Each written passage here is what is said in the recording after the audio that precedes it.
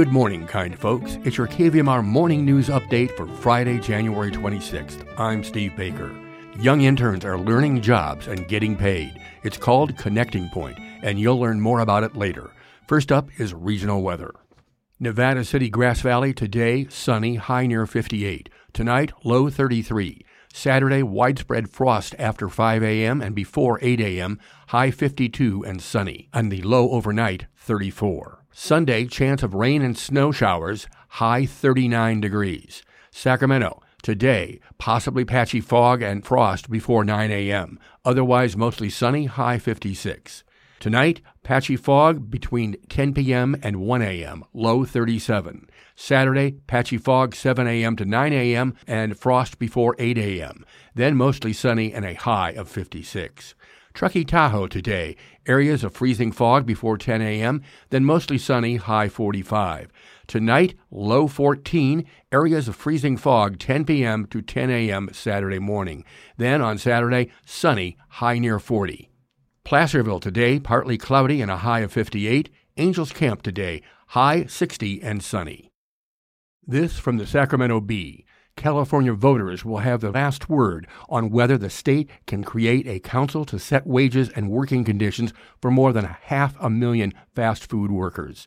An industry-backed referendum officially qualified for the 2024 ballot this week after the Secretary of State's office announcing it had received enough valid signatures. The approval sets up an expensive showdown between labor advocates and the fast food industry, with spending potentially reaching into the hundreds of millions of dollars. Save Local Restaurants, the coalition that spearheaded the referendum campaign, arguing that the council's oversight would place an undue burden on local franchisees and drive up the cost of food, assertions that the workers reject. The group raised over $13 million between January and September last year for its campaign against the council. California voters have made clear that they want a say on whether they must shoulder the burden of higher prices and job losses caused by the FAST Act, says the Save Local Restaurants Coalition in a statement this week.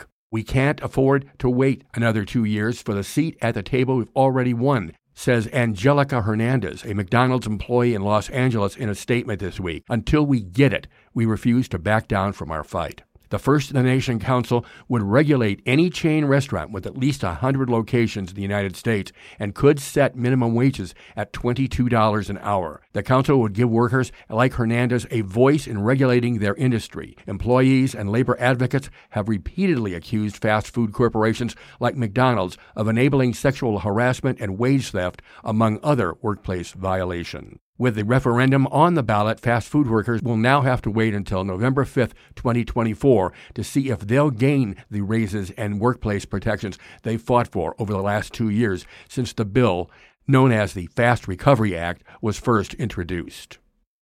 Here's Julia Gem from KVMR News with a report on Connecting Point. In October of 2022, Nevada County received a $1.7 million grant to launch a Youth Jobs Corps program, partnering with Bright Futures for Youth and Connecting Point to bring career opportunities to local youth aged 16 to 30.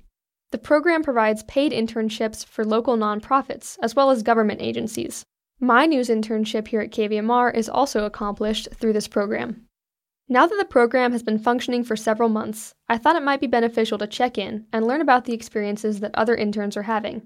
I met with Courtney Palencia, the youth navigator at Connecting Point, to gain insight. Here's what she had to say about the program itself. Our program is really multifaceted in that we work with youth and kind of meet them where they're at. So sometimes that looks like case management, helping make referrals for housing, and helping our interns learn transportation, public transit, if that's something that they are feeling uncomfortable about. Really dialing in their interview skills and making sure that their resumes are up to date and filled out in a way that really helps them stand out. We do employment training, so we will offer anywhere from communication training, professionalism, teamwork, enthusiasm, and so that is kind of individualized based off of their needs. And then from there, we work with close to 30 nonprofit partners here locally in Nevada County. And we also work with Nevada County, the City of Nevada City, and the City of Grass Valley to create these internships. And they're really, fine-tuned to what the interns are looking for. So if somebody is interested in learning more about human resources, we will then try to get them an internship in, the department that matches their long-term career goals. For KVMR, I'm Julia Gem. Thanks, Julia. You can find out more about Connecting Point and other programs by dialing 211.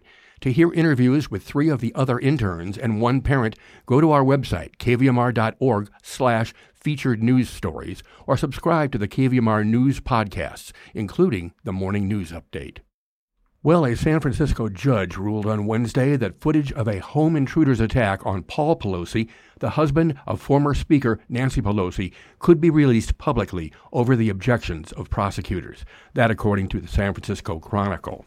And California sends nearly half its toxic waste across its borders, often to states with weaker environmental regulations. That according to Cal Matters. And educators are facing new tensions over whether they should tell parents when students socially transition at school, changing their name, pronouns, or gender expression.